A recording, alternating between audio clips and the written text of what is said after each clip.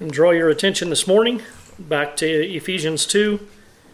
We will read verse 8 through 10. Ephesians 2, 8 through 10.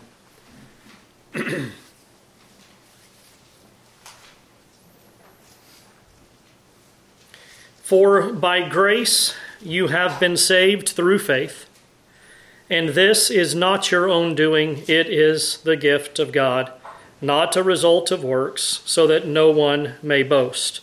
For we are his workmanship, created in Christ Jesus for good works, which God prepared beforehand, that we should walk in them.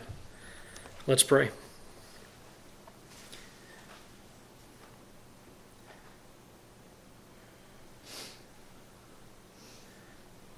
Sovereign God, we bow before you, Lord, with thanksgiving in our hearts.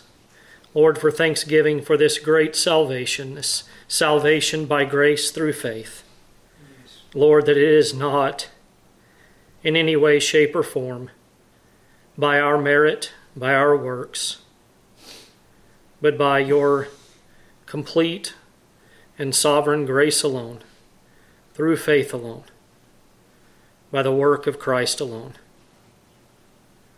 to your glory alone. Lord, open up your word this morning to us. Pray that the Holy Spirit would enliven our hearts, open our minds, and open our eyes, and open our ears, that we might hear from you this morning. And we thank you. In your name we pray. Amen.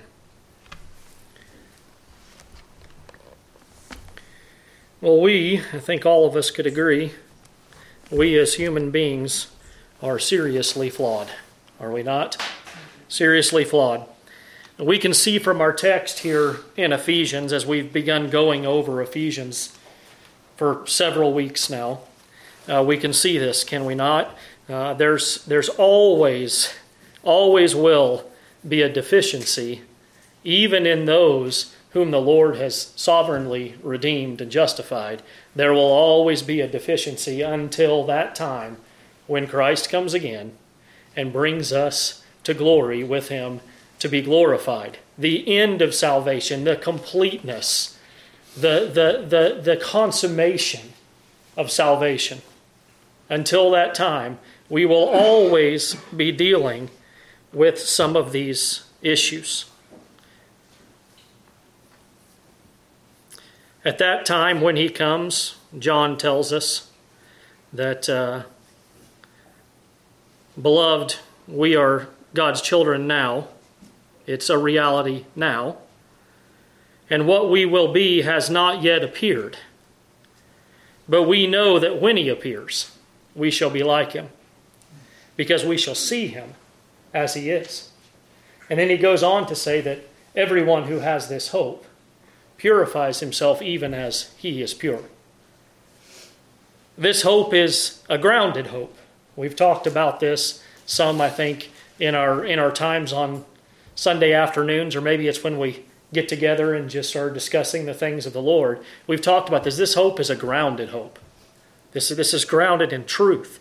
It's a longing and looking to a reality which has not been fully realized, but nevertheless is based upon a truth, the truth of God's Word. And one of these truths that we have been led to know, which the Apostle Paul takes great pains to establish to us, here in Ephesians and elsewhere in his writings, in actuality, the whole of Scripture, Old and New Testament, speaks to us of this, that salvation is by grace alone. It's by grace. It has nothing to do with ourselves or our working. It's truly a gift, and that truth, that it's grace, is grounded just upon more truth that we find in Scripture. Truth that the apostle has been laying out for us in Ephesians 1, Ephesians 2, grounded in truths and the great doctrines of Scripture: election, predestination, adoption, redemption, forgiveness, reconciliation, preservation. All these grand truths just support this truth that salvation is by grace, through faith, not of ourselves. We'll refrain from going over each one of those. We've done this in our text as we've looked at it from Ephesians 1 and 2. But going back to what John says that we quoted just a minute ago, there is more to come. There is a reality that exists now, being God's children. Yet there is a reality that still is yet to come in the future. Isn't it amazing how Scripture, John and Paul here in Ephesians, can be so complementary to one another? This is a truth that you will only find in Scripture. Something that just completely maintains its coherency as truth. All written under inspiration of the Holy Spirit, but written by different men who are coherent in their understanding, because the understanding comes from without. It comes from God. It comes from the Spirit. But in chapter 1, he tells us that we've received this inheritance. This is much like what John says. There's more yet to come, right? He says that we have been given. He says that we have obtained an inheritance, yet we're given the Spirit as the guarantee of that inheritance. So we have an inheritance now, but there's more yet to come. And it's in the working of God, and more particularly the triune God, which allows us to have this hope of what is to come, is it not? We looked last week from Scripture that salvation is of God, of His grace, not of works, lest man should boast. One of the reasons that I may have a hope, a grounded hope in this salvation, in what is to come, is that it is not of me. That is a great truth and groundedness of my hope. A foundation for my hope is that it's not of me. If I had to achieve, if I had to work, if I had to merit, or if I had to do something in particular, or a certain amount of things to achieve this salvation, number one, it wouldn't be a gift. But number two, how easily then could I lose that salvation? You can kind of see why there are those who believe that they obtained salvation by their works, that they might also lose it. But this is not a truth that we find in Scripture. But thanks to God, we learn from Scripture as a whole, that it is His work, and He is the one who guarantees the completion of that work. Paul tells us this in Philippians 1:6. He says, I am sure of this. So I'm confident of this. This is not a speculation that I have. I am sure of this, that He who began a good work in you will complete it at the day of Jesus Christ. It's a sure thing. This is why we have hope. But here is one of the great struggles in the Christian life. Until that work is complete, we must contend with the flesh. That which the Puritans often referred to as the remainders of indwelling sin. As we deal with these things, we often find that we are a people redeemed, justified, adopted, all these things, yes, we are these things. But also we're a people who deal with the remainders of these indwelling sins and are dealing with sin and struggling to understand and to comprehend the depth of the truths that we find in Scripture. One of the issues that we often deal with is the issue that I would call polarity. We are not people of balance. We're not. We have things that occur around us in our society, or even within the scope of the professing church, that often cause us to err, to swing so far in one direction, to take an extreme or a polar position in opposition to that which is error, and truly is error. But sometimes we, out of fear that we might be in agreement with that, we just swing so far in the opposite direction. As an example of this, I think this is what has happened as a result of the charismatic or the Pentecostal movement in America and throughout the world. We are so defensive against the errors of that system that we have shied away from teaching and preaching regarding the work and the power of the Holy Spirit. That's to our error that we do that, out of fear that we might sound like a charismatic. Another example, I believe, is found in our text in Ephesians 2:10, which deals with where we find ourselves this morning. Paul addresses good works. The church has become almost silent, in large part, out of fear that something might be misconstrued about what is being declared. So the church leaves it to be debated among pastors with other pastors around a table somewhere or in seminary education.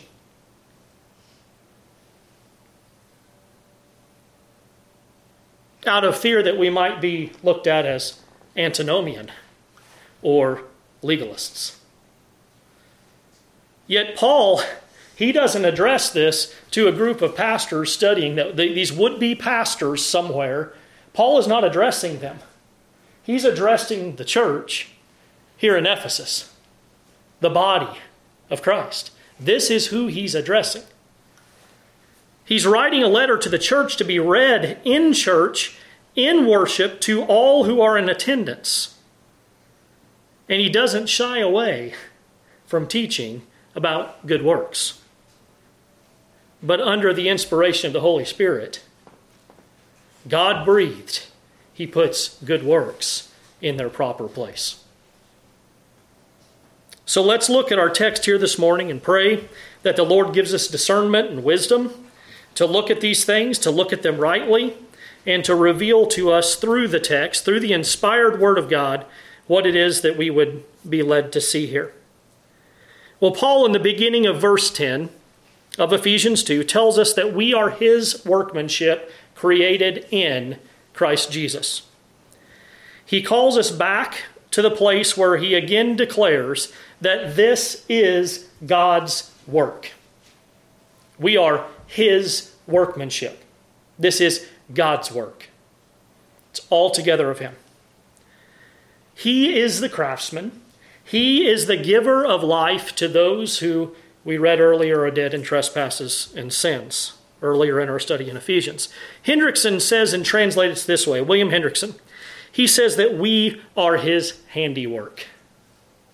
We are his handiwork. To him, to God, we owe our entire spiritual as well as physical being. 100% to God do we owe everything that we are.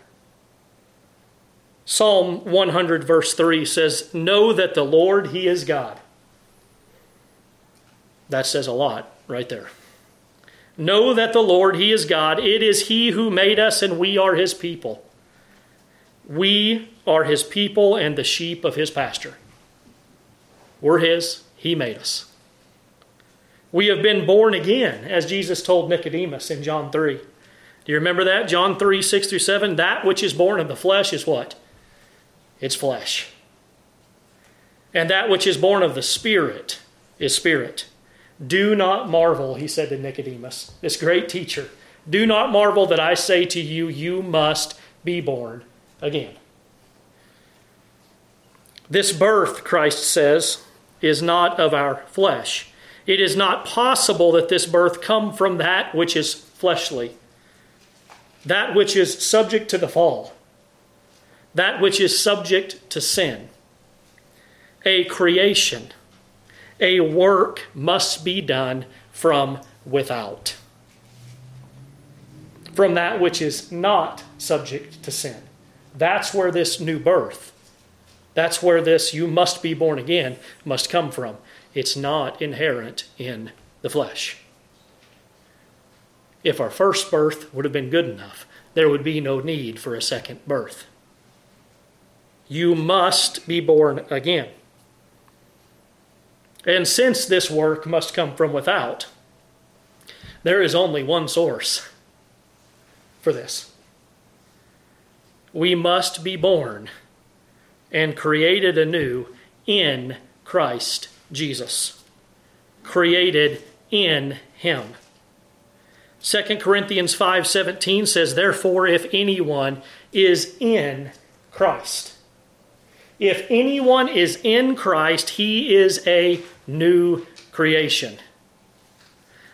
The old has passed away. Behold, the new has come. I believe we mentioned this in a prior message, but this language that Paul uses here, we are his workmanship. This is language that makes me think of a great artist, a craftsman or a sculptor. The thing which is made did not make itself. We look around, everything. This amazes me. I listen to a guy every once in a while that goes every Wednesday to a university. And he's talking to these kids at these universities. And they don't believe that there's a creator. And he'll say to them, do you see this bench over here? Do you see this bench? Did someone make that bench? Well, yes.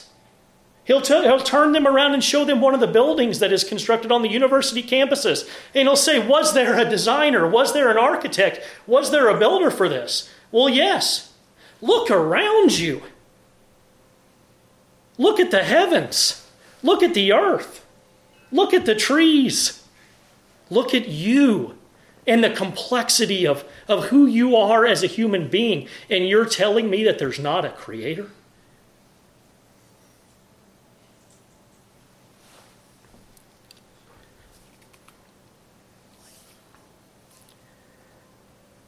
These things did not make themselves, that the artist makes. If it was a canvas, it would remain a canvas. If it was a stick of wood, it would remain a stick of wood. If it was a lump of clay, it's going to remain a lump of clay until something outside of it does a work. Do you understand this? That the artist must take the canvas and apply something to it. He must paint it, and then it becomes something totally different. The craftsman must take that piece of wood and craft it into a piece of furniture.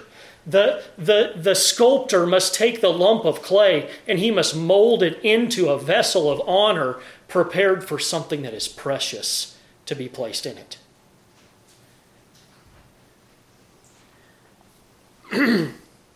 Calvin stated in regard to this text of verse 10, in the context of it, he explains this, and he says that this is the meaning. When he says that we are the work of God, this does not refer to ordinary creation, by which we are made men.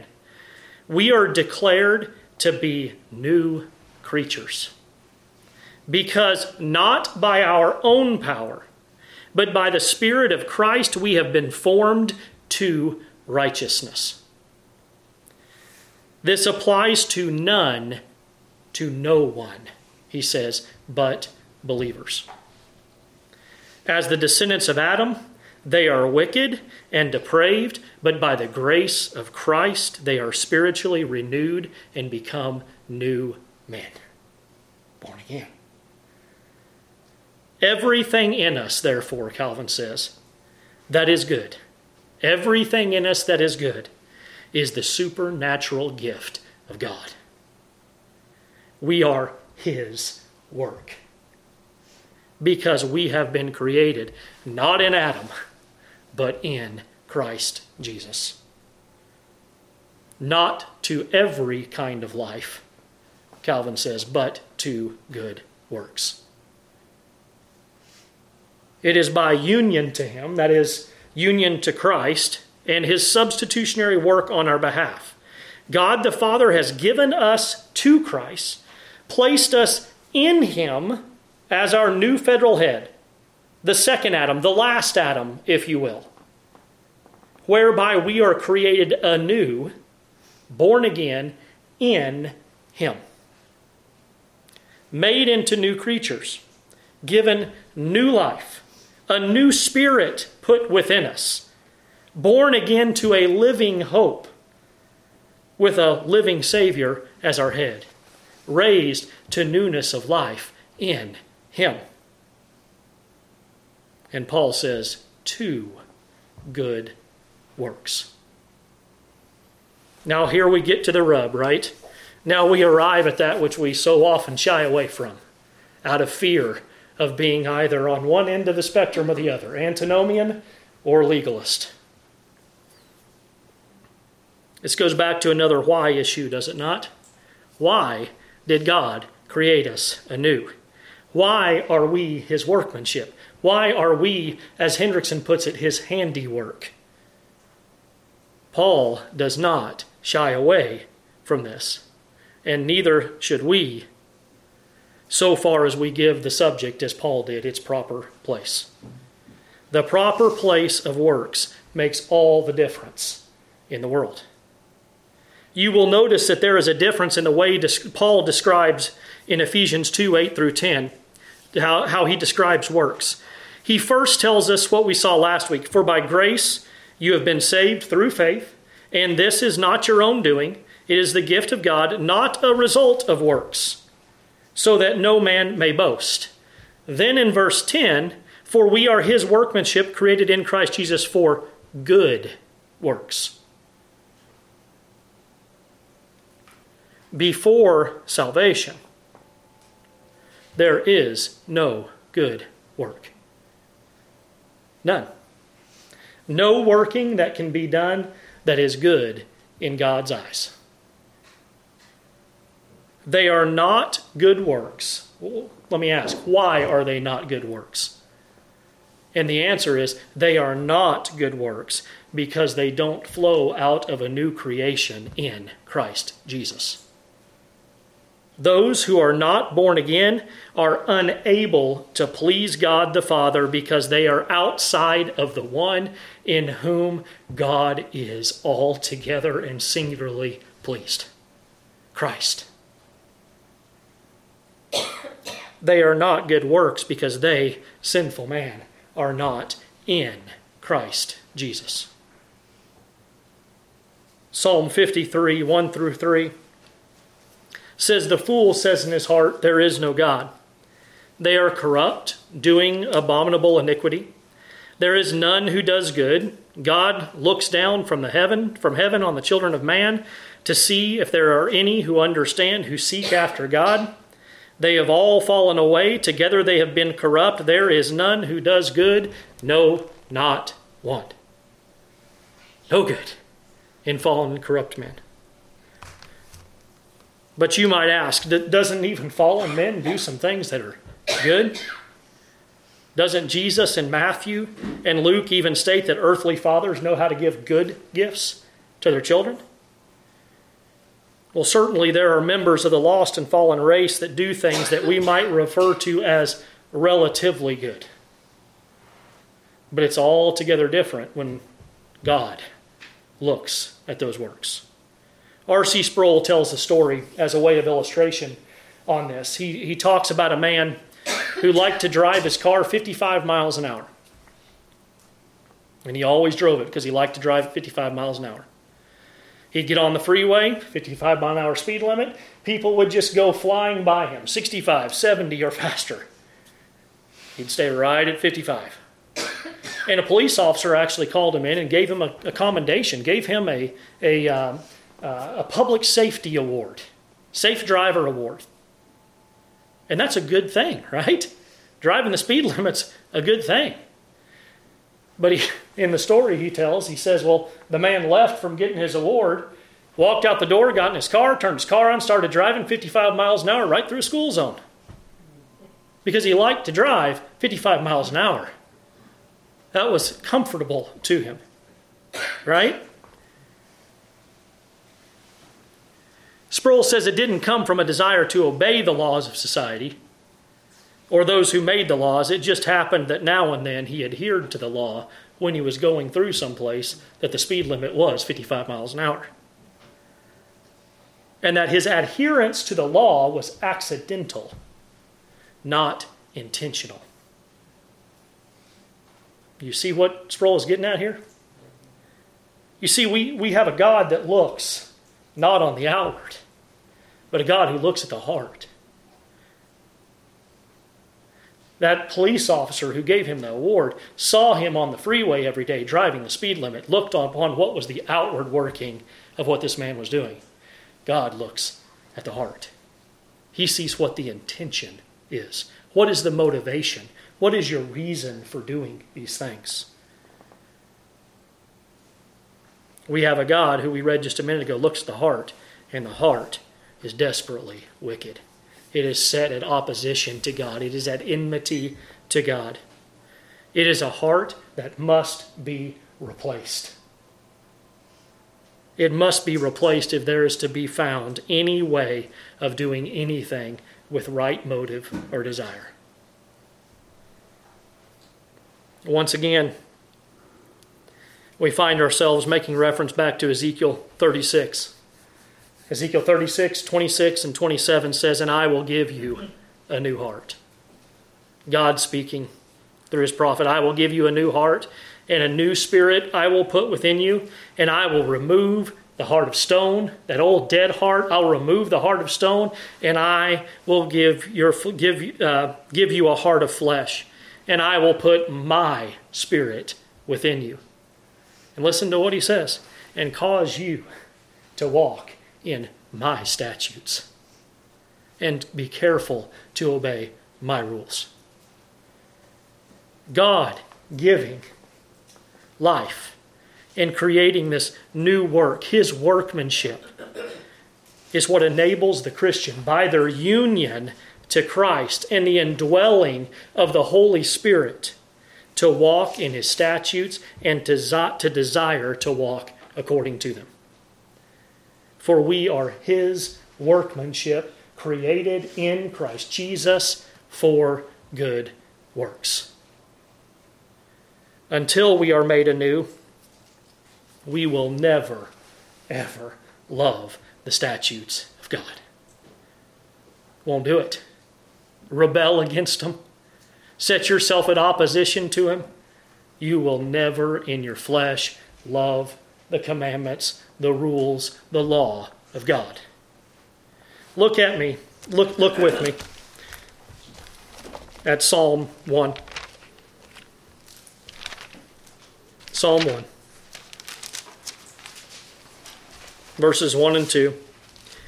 "Blessed is the man who walks not in the counsel of the wicked, nor stands in the way of sinners, nor sits in the seat of scoffers." Listen, "but his delight is in the law of the Lord, and on his law he meditates day and night." Did you see here that blessed is the man whose delight is in the law of the Lord? He meditates on it 24/7. He can't get it out of his mind. He loves the law of the Lord. This is only that which comes from conversion. Never find it any other way. Never have it any other way. Comes from conversion, from regeneration. Otherwise, it's a completely foreign concept to the heart of a man in their sin. And the man in sin hates God, and he hates his law. Wants nothing to do with it. Nothing at all. He'll suppress it. Look at Romans 1. Knows there's a God, but suppresses that knowledge. Rebellion against Creator. Think about this from Psalm 1. Who is it that this statement finds its ultimate fulfillment in?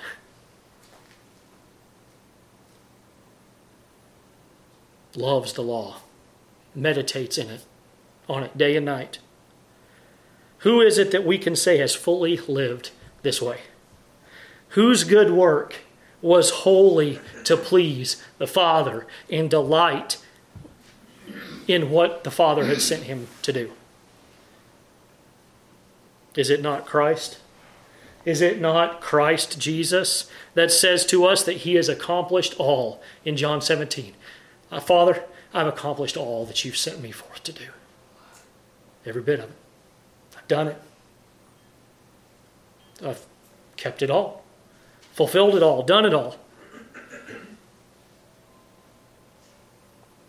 Is it any wonder that God, we read in so many different ways in Ephesians 1 or 2, that God placed us in Him, in Christ?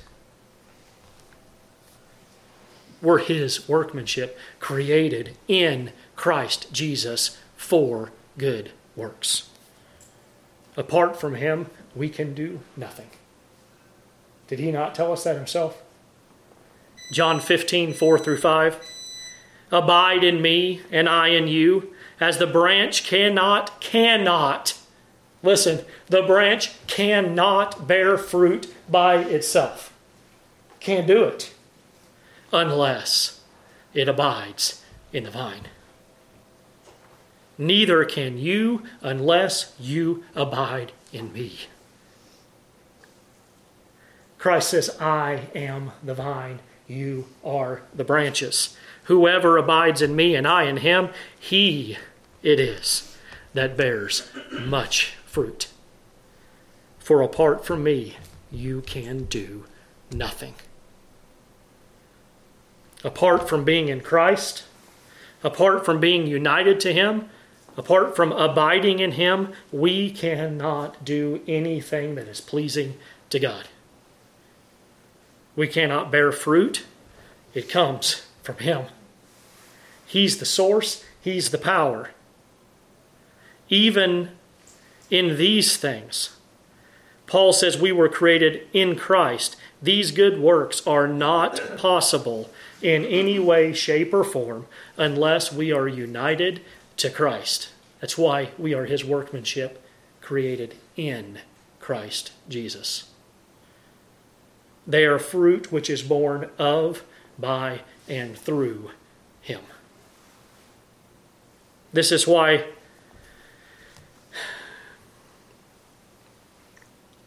the work spoken of in verse 9, these works, proceeding from the heart of fallen man, can never bring about salvation.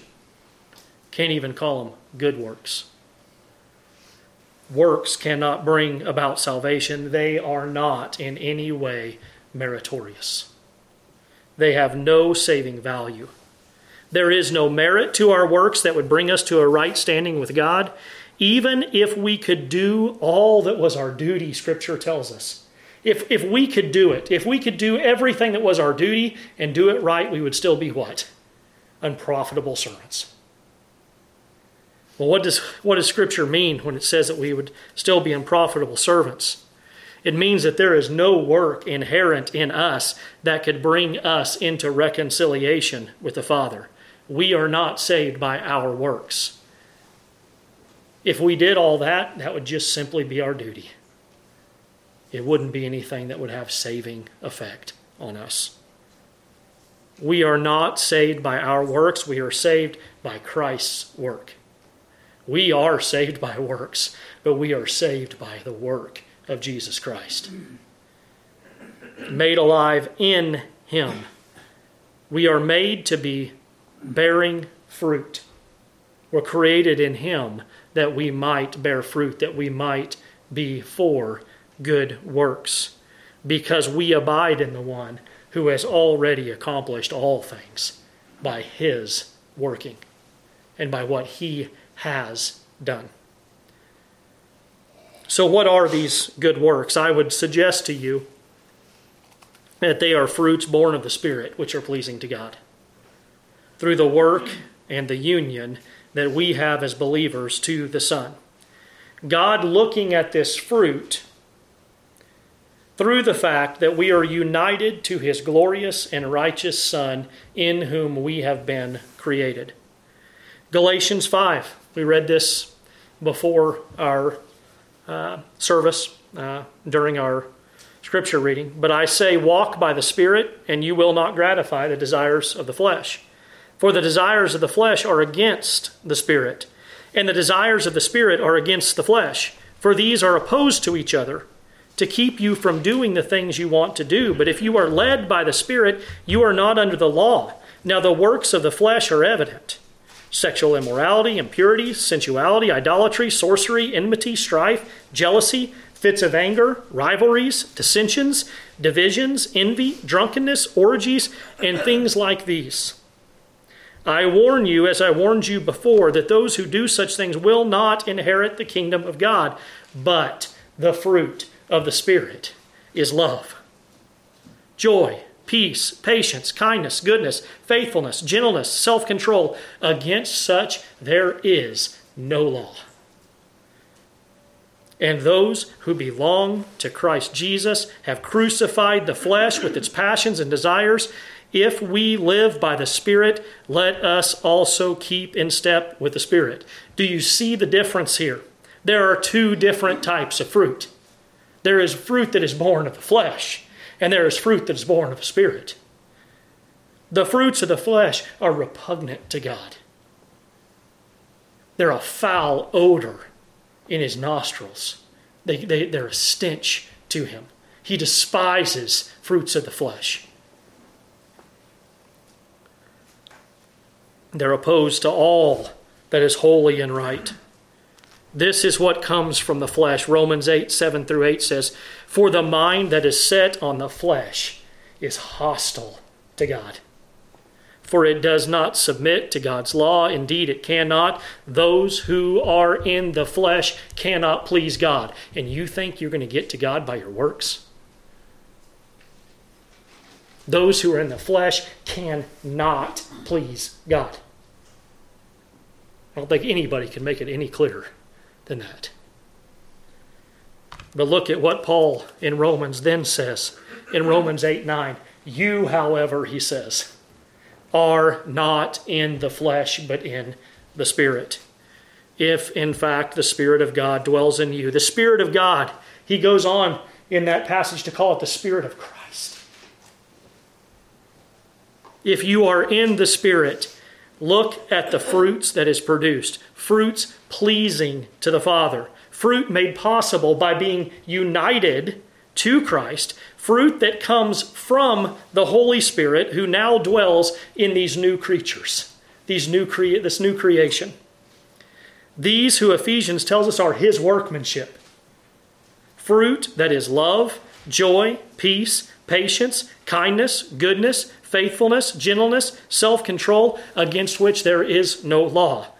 In fact, there is no law against them because these things are done in the Spirit of God through Christ our Lord, and they are pleasing to God the Father. Of course, there's no law against them. They bring honor to God because they're born of the Spirit through making us alive in Christ.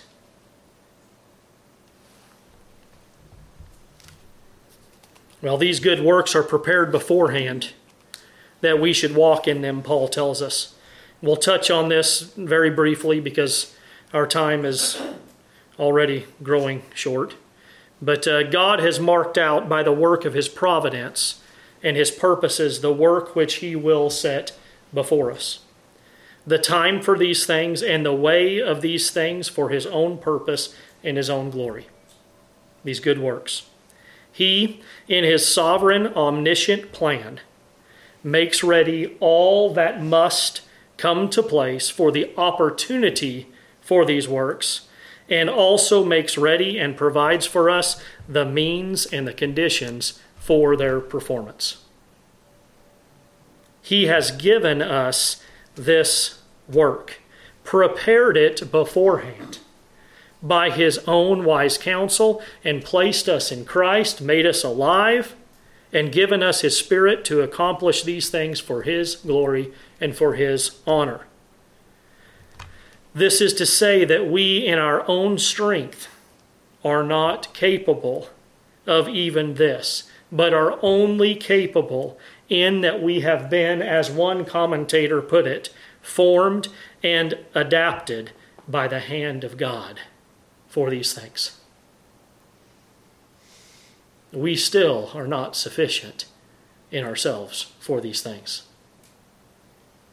The grace of God, having already been poured out to us in such a way that these things, these good works, are not even grounds on which we can boast.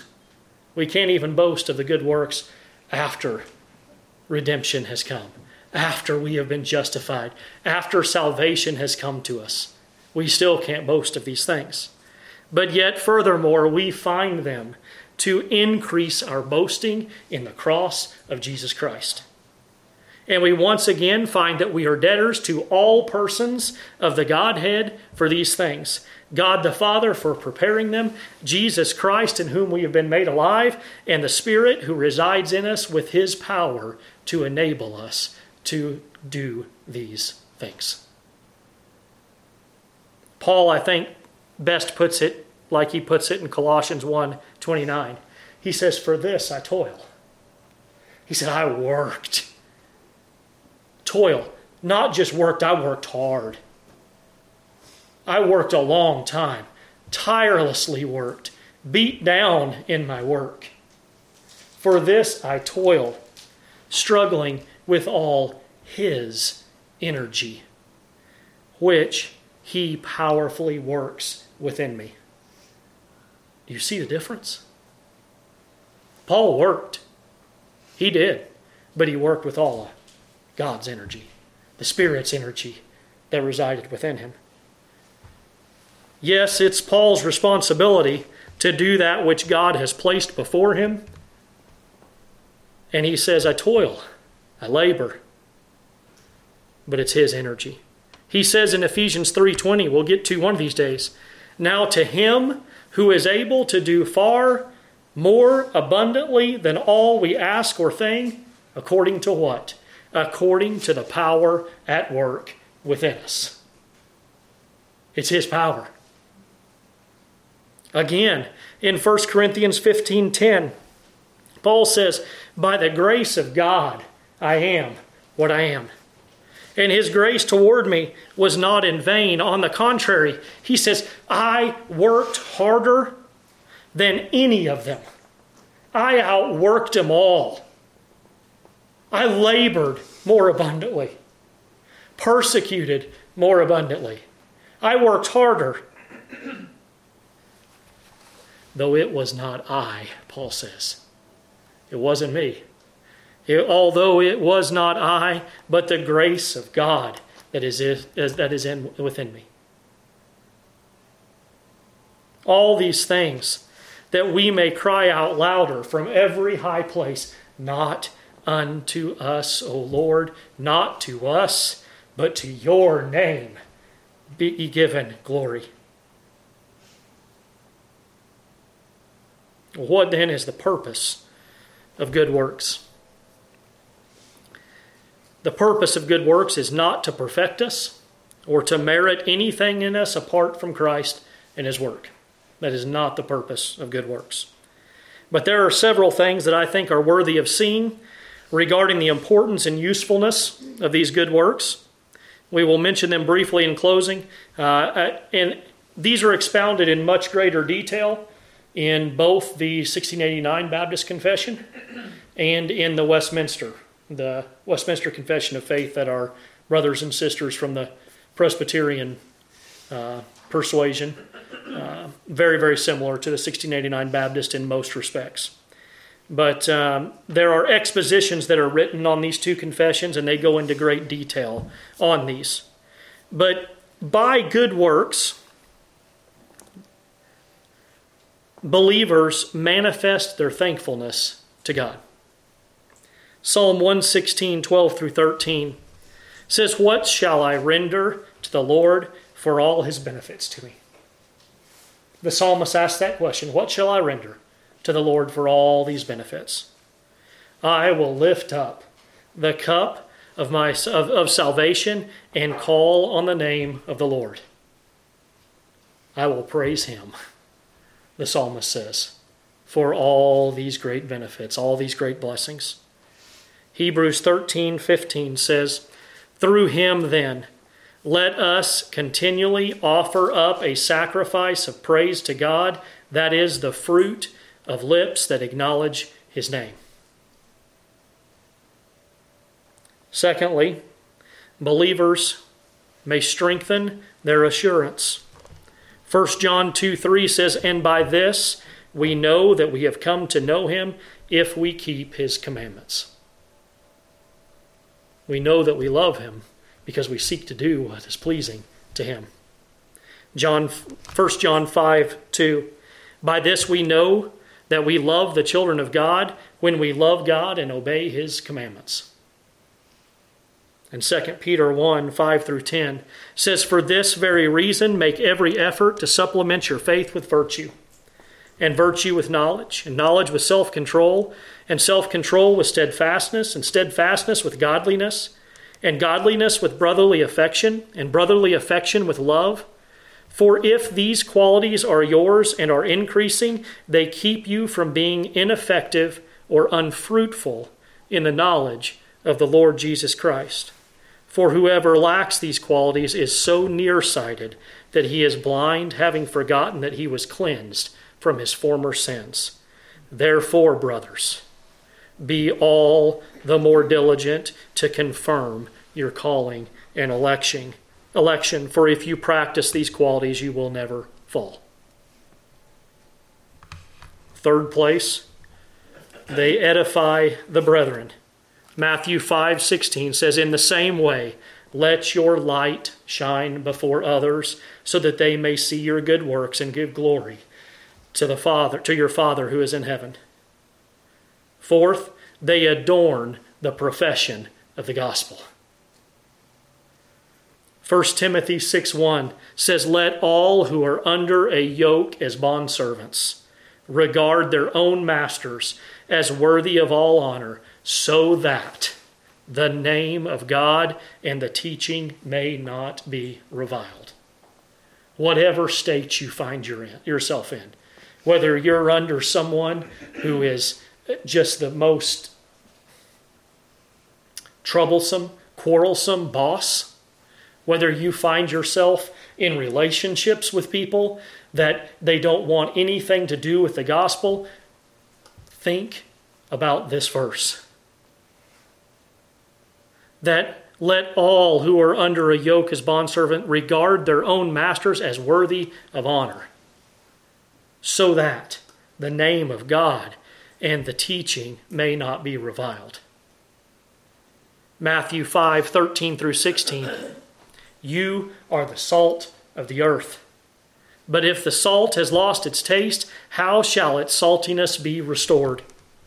It is no longer good for anything except to be thrown out and trampled under people's feet. You are the light of the world." You're created in Christ Jesus so that you can be a light to the world.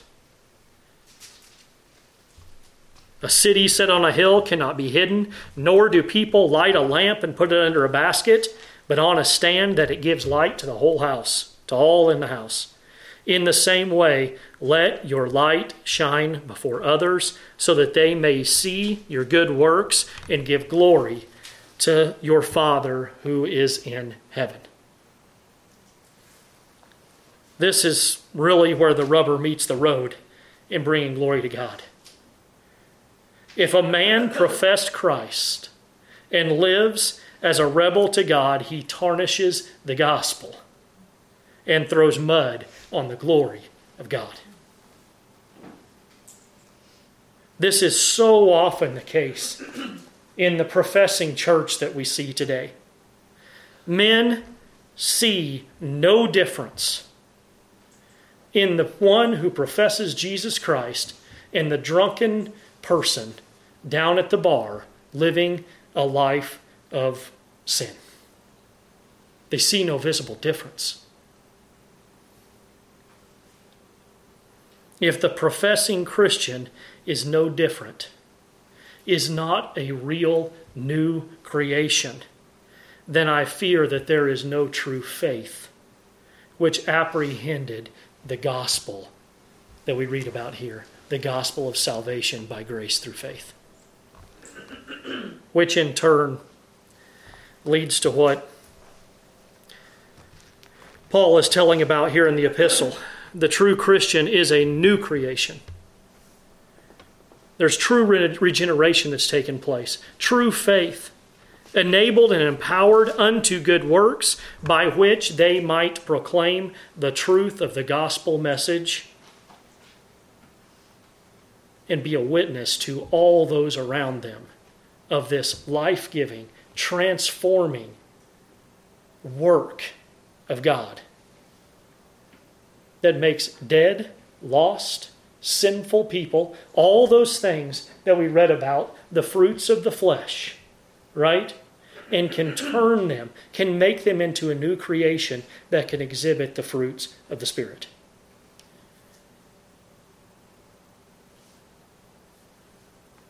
Another thing about good works in its proper place is it may stop the mouths of our adversaries. 1 Peter 2:15 says, "For this is the will of God, that by doing good you should put to silence the ignorance of foolish people." And again in 1 Peter 3:1, "Likewise, wives, be subject to your own husbands, so that even if some do not obey the word, they may be won without a word by the conduct of their wives." How precious is it? What a display of the power of God in the work of regeneration, that even the mouths of our adversaries, our enemies, would be shut when they see the way that the Spirit enables Christians who are new creation, new creatures, to live in the Spirit. Some might even be led to know and trust in our Savior. Lastly, and most importantly, these things, these good works, created in Christ Jesus for good works, enabled and empowered to these good works by the power of the Holy Spirit, not of us, but these things might bring about the ultimate purpose in all things, which is the glory of God. Philippians 1:11, filled with the fruit of righteousness. Fruits of the Spirit. Fruit of the righteousness that is not inherent in us, but that is given to us, clothed in the righteousness of Jesus Christ. The fruits of that righteousness that comes through Jesus Christ, Paul says to the letter in Philippians, to the glory and the praise of God. And once again, back to a passage that we looked at previously, Matthew 5:16, where Christ himself says to his listeners, "In the same way, let your light shine before others, so that they may see your good works and give glory to your Father who is in heaven." Not glory to us, but glory to God who is in heaven. Created in Christ Jesus unto good works, which he, God the Father, has prepared beforehand that we should walk in them. Oh, that we would by our actions and all that we do to be found unto the glory of God, with thankful hearts, to be able to point to him and say, not to us, O Lord, not to us, but to your name give glory. Our lives should be lived in such a way that we bring glory to God. And it's only through the gift of his Son, the indwelling of the Holy Spirit, that this is even a possibility, but it's still our responsibility to live our lives in such a way that would point others to the cross of Christ. Well, let's pray.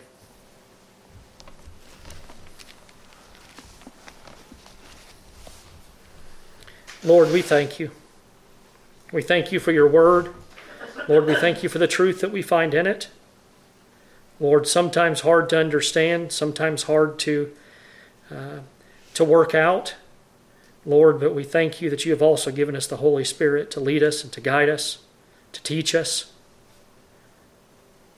to be the one who instructs us, using your word, the revelation of who you are, who we are, what you've done on our behalf. Lord, I pray that the Spirit would work mightily in us, that we would have wisdom and discernment in looking into your word. Lord, that we might be built up upon it, that it might be our foundation, that we might grow strong in your word. Lord, that we might live our lives to your glory and to your honor in all that you've prepared for us to encounter, to go through.